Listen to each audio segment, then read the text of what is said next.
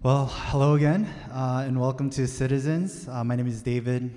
People call me DC, and I serve on staff as the Family and Life pastor. So glad to see everyone, and always a joy to be able to worship together. For the past month, we've been in a series titled "The Fruit of the Spirit." Apostle Paul, who was a prominent leader of the early church, uses this idea of fruit to describe the newness of life that grace produces within the Christian. It is a singular fruit, much like a diamond that has many different sides that contributes to its brightness and its beauty. This fruit is the new life that the Spirit gives and provides for us. And those qualities are love, joy, peace, patience, kindness, goodness, faithfulness, gentleness, and self-control. See, what grace does, it introduces a new operating system in our lives that reconfigures the way that we relate to God. And as a result, it changes the way that we interact with the world and with one another. It frees us from the value system that measures someone's worth by their titles, how much they earn, relationship status, or resume. We realize that once grace becomes our primary way of understanding our worth, it removes fear, anxiety, and pride, the very things that plague our world and plague our lives. See, the gospel tells us that you are loved, accepted, and approved, not based on what you do, but based on what Jesus Christ has done for you. And so then the Christian life is about growing into and embracing who we already are. It is a progressive experience of discovering the riches and blessings that are already there for us to take and grab a hold of. Jesus has set us free, but now we are called to enjoy and live into that freedom more and more. So freedom is a framework we've used to describe the different quality and characteristics that the Spirit provides in this fruit. And so we've communicated and learned that love as a freedom from selfishness, joy as a freedom from hopelessness, and last week, peace as a freedom from anxiety. And so today we have another dimension of that fruit that we want to learn, and it is patience. So if you have your Bibles, please go ahead and turn with me to the book of Galatians chapter 5, and we'll read verses 16 through 25. I'll be reading from the ESV. The passage will go up on the screen behind me. And as we've been doing, I'll read the first few verses, and when we get to verse 22, I'm going to ask us to recite those remaining verses together. Let's give our full attention to the reading of God's word. But I say, walk by the Spirit, and you will not gratify the desires of the flesh. For the desires of the flesh are against the Spirit, and the desires of the Spirit are against the flesh, for they are opposed to each other, to keep you from doing the things you want to do. But if you are led by the Spirit, you are not under the law. Now the works of the flesh are evident: sexual immorality, impurity, sensuality, idolatry, sorcery, enmity, strife, jealousy, fits of anger, rivalries, dissensions, divisions, envy, drunkenness, orgies, and things like these. I warn you, as I warned you before, that those who do such things will not inherit the kingdom of God. Now together in one voice. But the fruit of the Spirit is love, joy, peace, patience, kindness, goodness, faithfulness, gentleness, self-control. Against such things there is no law. And those who belong to Christ Jesus have crucified the flesh with its passions and desires. If we live by the Spirit, let us also keep in step with the Spirit. Amen. Man, back-to-back weeks of topics that are very exposing. So last week was peace, freedom from anxiety.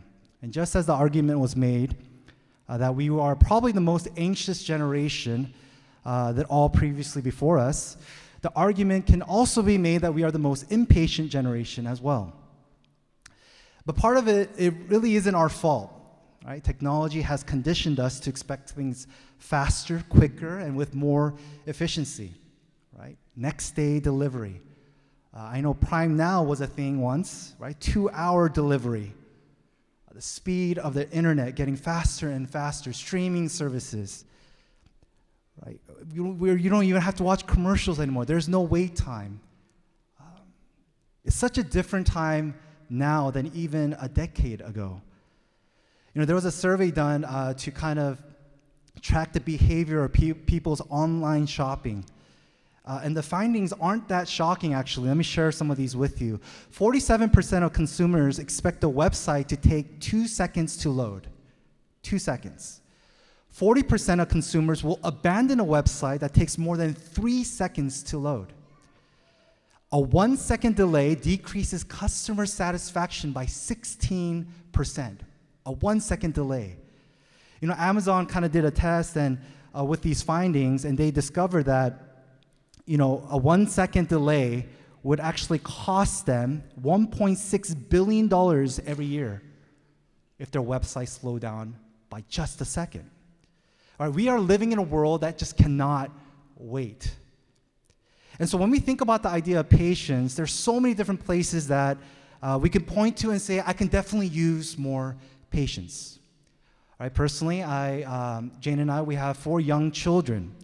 And I can honestly say that we wake up every day with a deficit of patience. We have no patience at all. Every command is, before we give any command, it's just hurry up, right? Hurry up, get ready. Hurry up, brush your teeth. Hurry up and finish your food. Hurry up and get your stuff and get in the car. Hurry up, put on your seatbelt. It's just a life of hurry. I have no patience at home. And for others, there's a lack of patience in probably figuring out what you want to do in your life, your career, maybe discovering meaningful relationships and friendships, driving in LA, right? The idea of even getting married or family planning, these are difficult things that we are all kind of waiting on. We can all use more patience. But what exacerbates our impatience is also the access and the window into other people's lives. We see stories and we start comparing, wondering why our lives don't look like other people's lives, why our kids don't seem as happy, or why don't we have as much things as other people do, or the experiences that other people are experiencing. And so every time we open up our phones and get to look at other people's lives, it makes us impatient. We wonder why our lives look so different. And then we start asking the question and evaluating that old saying, right? Good things come to those who wait. Is that true? Do good things really come to those who wait? Because everything around us seems like it's not. It's the people that actually are aggressive, who are in a rush, right? In the speed in which our life is this world is operating, waiting seems like a disadvantage. Jason and I were going back and forth, and how do we talk about patience? What does it free us from? And what we ultimately landed on is patience, freedom from resentment. Freedom from resentment. There are certain areas of our lives where innovation and technology can dramatically decrease the wait time. But there will always be inescapable seasons of waiting, drawn out time of delays and lag, which then makes us frustrated and disappointed. The patience that Scripture calls us to isn't so interested in minor annoyances and frustrations we have at home or at school, in our commute or in the workplace, but the type of heavy and perpetual waiting that actually affects our hearts, our minds, and our faith. It's the type of waiting that produces cries like the one King David cried out to God in Psalm 13.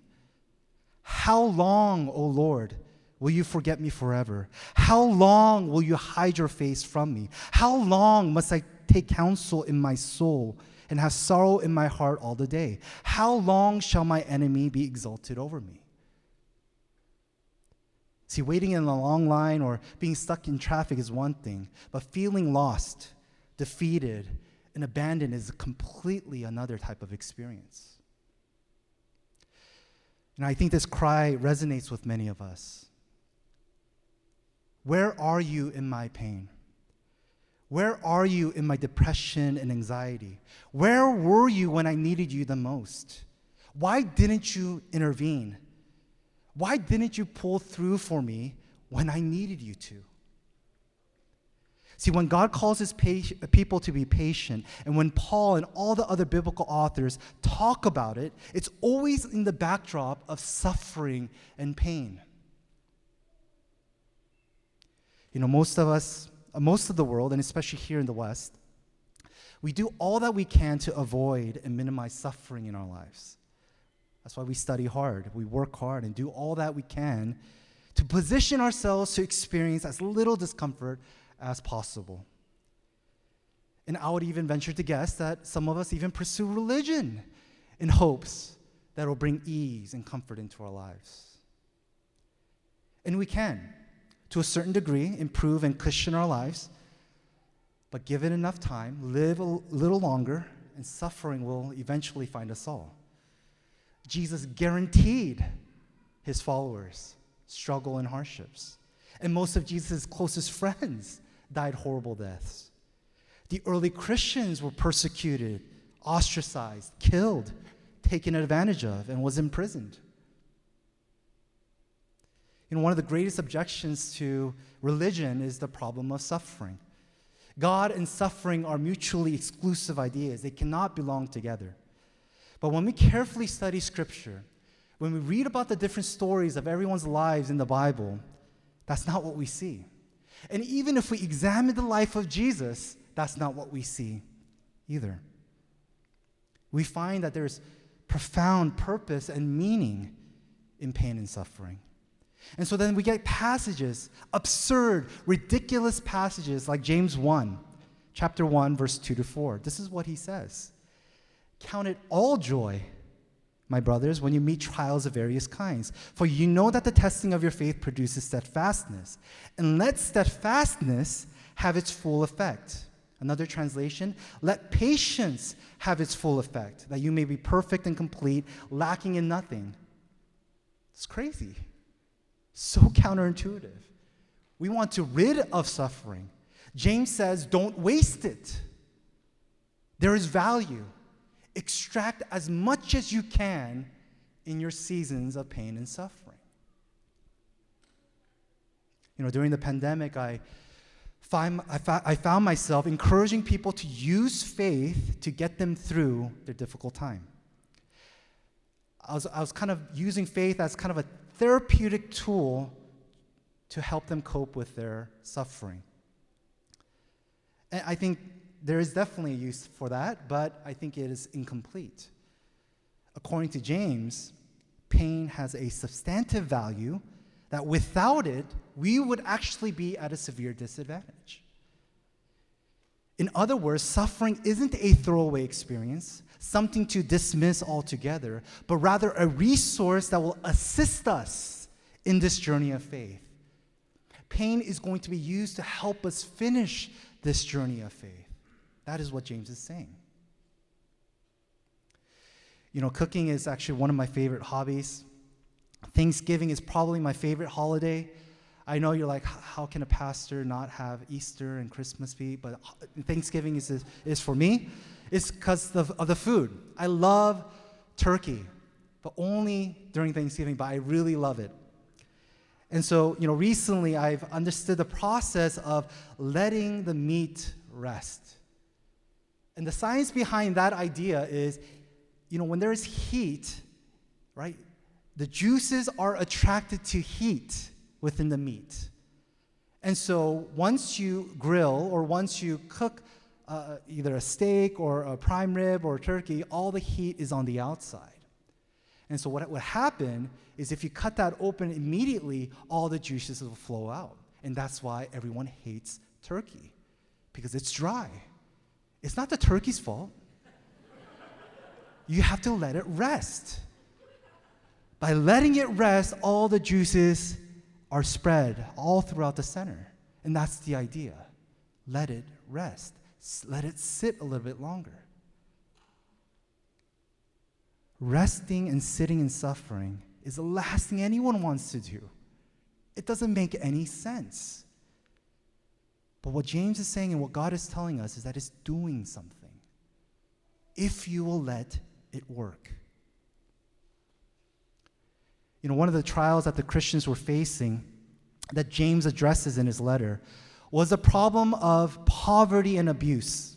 There was a wealth gap between the Christians and their neighbors, but there was also a wealth gap between Christians and other Christians. And what we discover is that there was a system of oppression. Christians were being taken advantage of. Their bosses weren't paying them a fair wage. And there was this gap of wealth, even within the church. And so James calls out the rich oppressors and tells them to change. But then he goes to the oppressed and tells them, be patient. Be patient. You know, anger is an appropriate response to injustice. The Bible gives us permission to be angry, but to not sin in our anger. Anger is such an important character of who our God is, a characteristic of our God. And as image bearers, we should reflect that characteristic of anger. But unlike God's anger, ours is often polluted with sin. We hate, we gossip, we desire vengeance. You know, the early Christians knew that violence and retaliation wasn't an option for them. So then where did this anger go? We need to release it somehow. And if we can't do it externally, what happens then? We process it internally. We execute justice internally. We punish those who have offended us by harboring bitterness and by resenting them. We silently destroy them in our hearts, canceling them from our lives, and we grow cold and callous towards them. And in destroying them, what we will discover is we're destroying ourselves.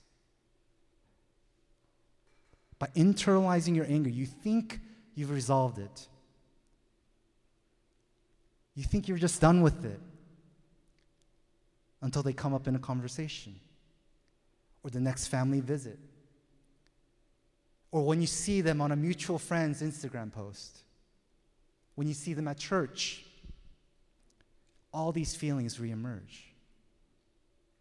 Hurt, pain, injustice, being offended. And what happens is you become a prisoner to your own resentment. Bitterness becomes a type of restraint that immobilizes you to experiencing the freedom that God has for you. You know, we can resent people, resent family members, communities, churches, those closest to us. And many of us, if we're honest, we resent God.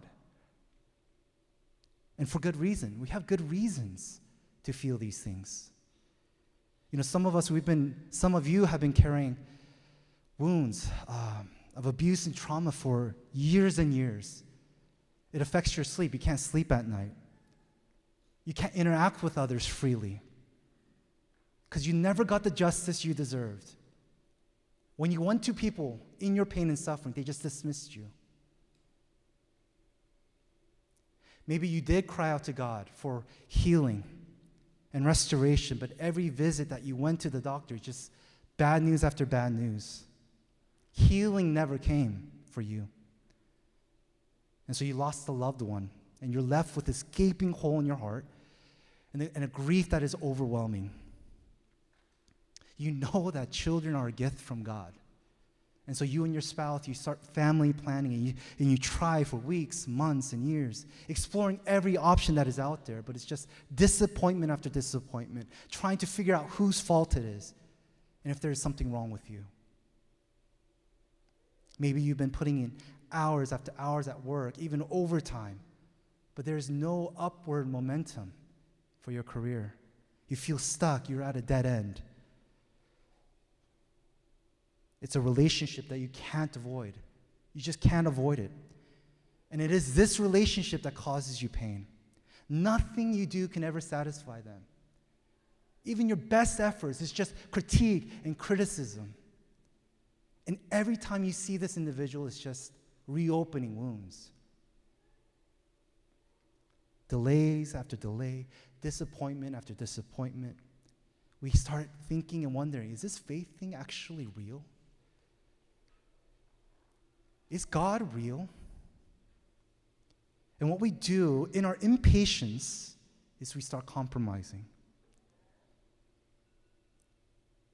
We also even think, I must have done something wrong. There's something wrong with me. And so we blame and even resent ourselves. And unfortunately, a lot of people, they just walk away from God. It's not working.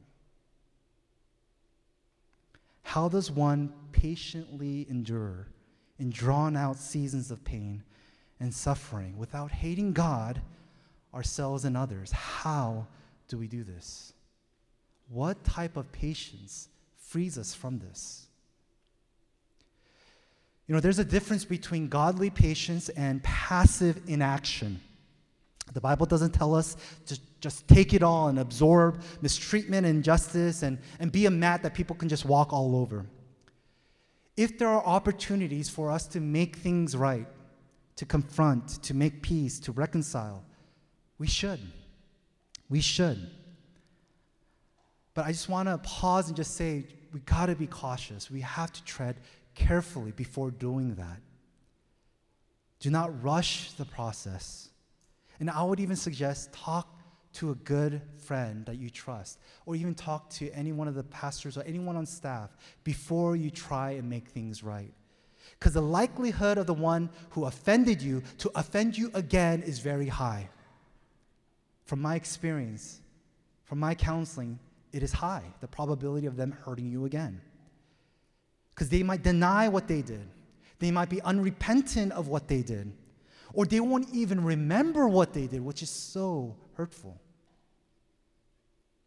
And so there's a possibility that they may not even apologize. They may not even say sorry. And that is a high probability. So the question then is, what do we do then?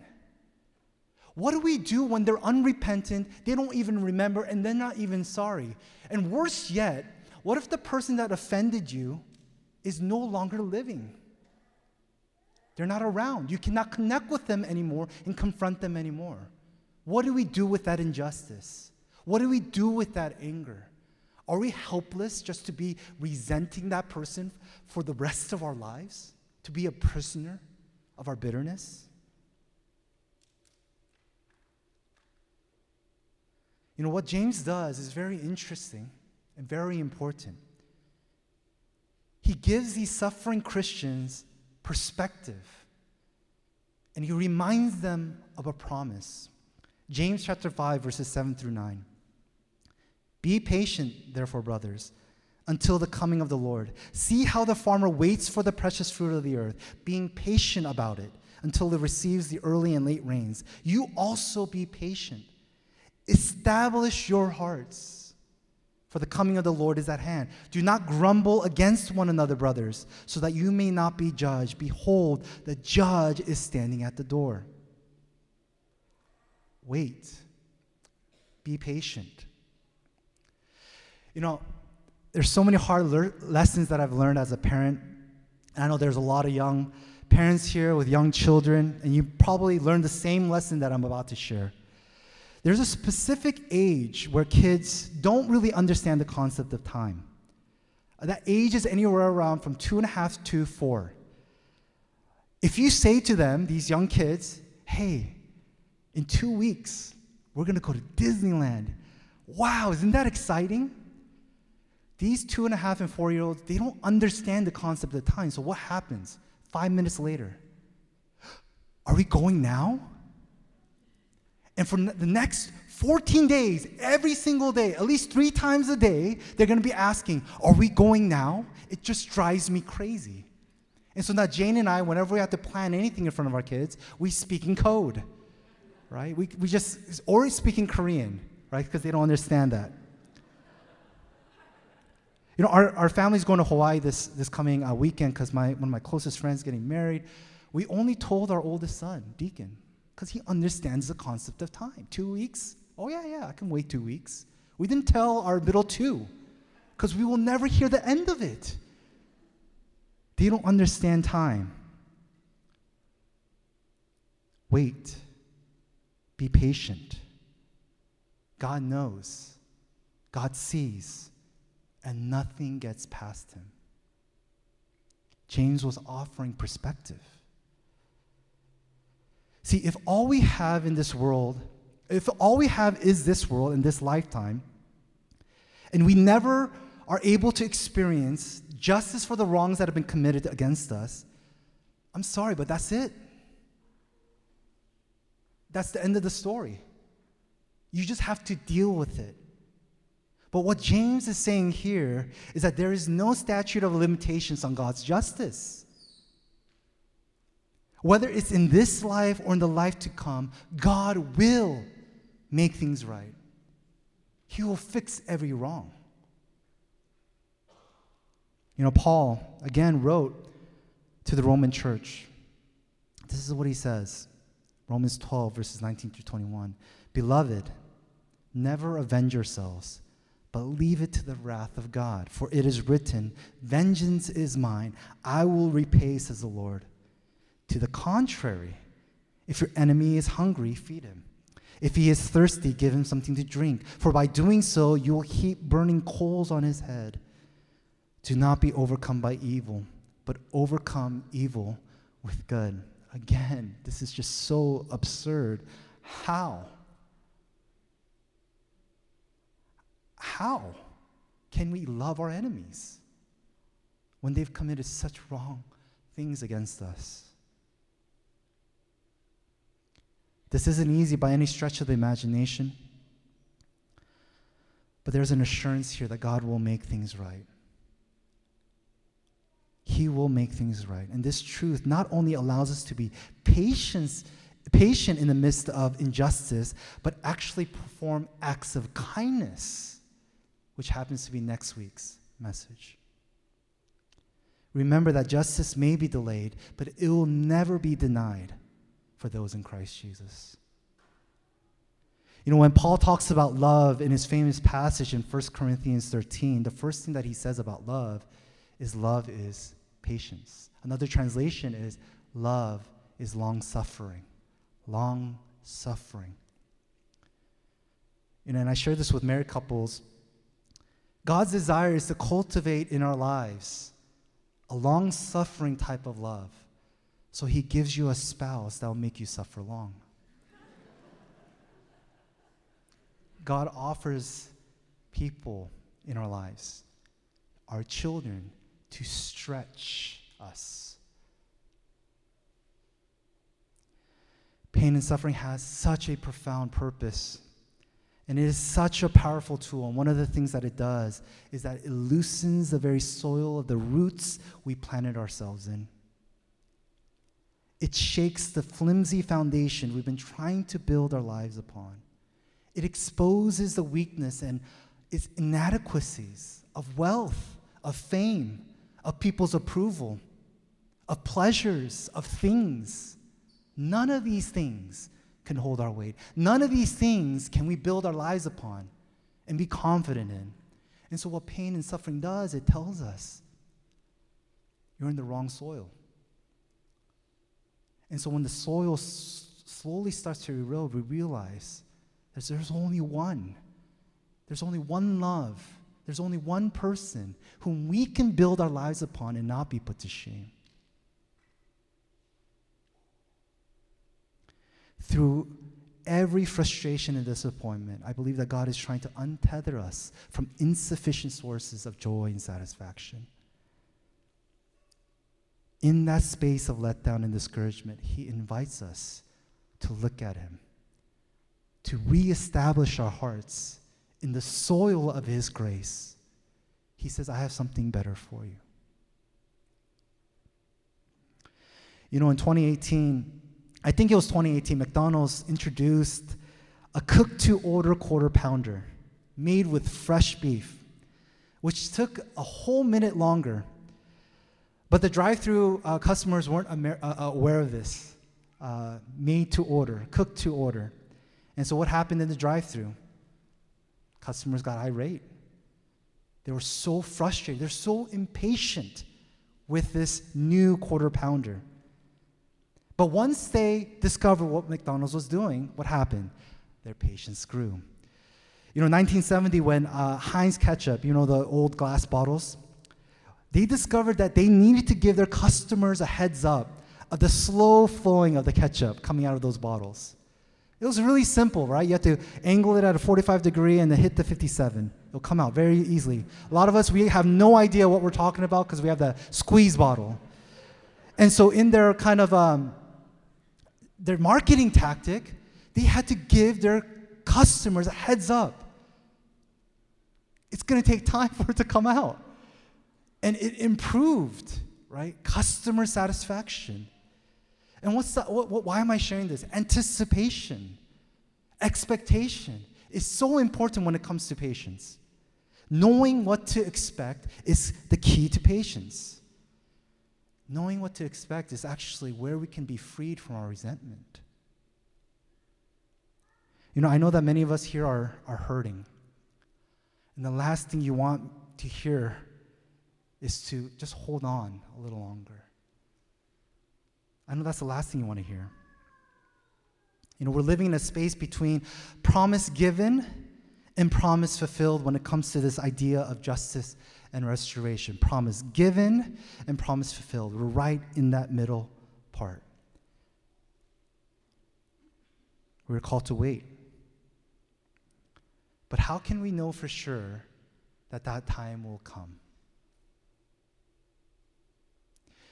The beauty of the gospel, and I think that's one thing that's very unique about the Christian faith, is that God knows our suffering, and not only does he know our suffering, he experienced it with us. See, Jesus isn't indifferent to our pain. He's actually present with us in our pain. He knows better than anyone what suffering is. But the crazy thing is, Jesus willingly subjected himself to a life of suffering, to a life of frustration and disappointment. He endured as he watched his closest friends deny him and betray him. When he could have called a legion of angels to destroy the very ones that were crucifying him, what did he do? He prayed for them. He patiently endured. He took the lashes. He wore that crown, and he hung on that cross for you and me to save us. He is well acquainted with a life of sorrow and grief. He isn't indifferent. He is with us. But we also know this amazing truth through Jesus, that all of the sorrow, all of the grief, all of the loss, all of the pain that we experience now, it's temporary. It's temporary. It will not last forever. Because Jesus rose again from the dead. He conquered sin, Satan, and death.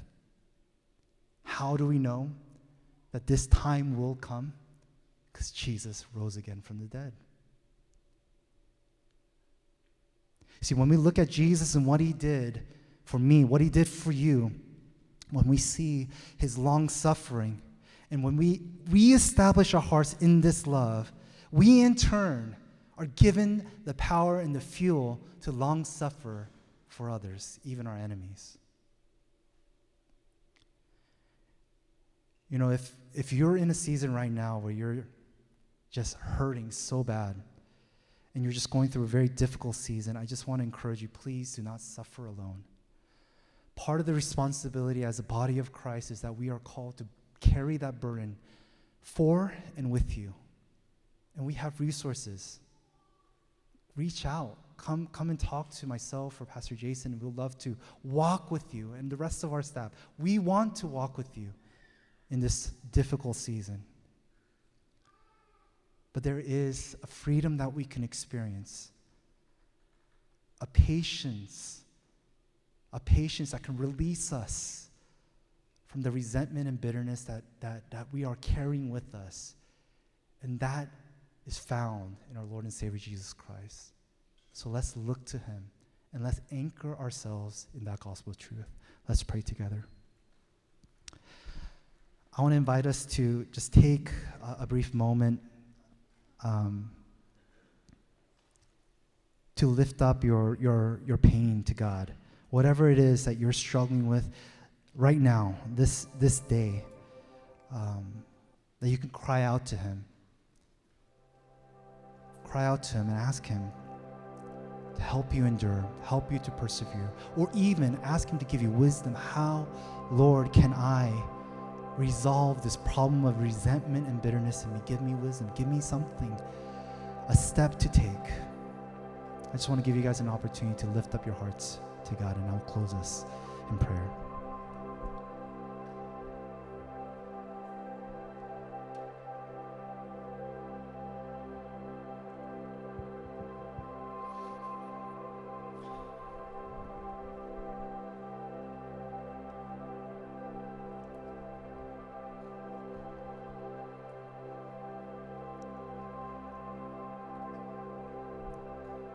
God, in our finite ability to see and to know what you are doing in our pain and suffering, in those moments of not being able to explain, not being able to figure out, Holy Spirit, I ask that you'll help us open our eyes to see with spiritual eyes what you may be doing. And give us the eyes to see that one day you will return. You will come back for every one of us. And you will make every wrong right. Help us to be assured of that. Give us a trust that we need to believe in that, so that we can be freed from the prison of bitterness and resentment. Thank you, Jesus, that you went on that cross to die for sinners like me. And that you not only died, but you rose again to free us, to give us freedom and joy, love, peace, and patience. We long for these things. May you cultivate these things within us, and may we plant ourselves in your grace. We give you all the glories. In Jesus' name we pray. Amen.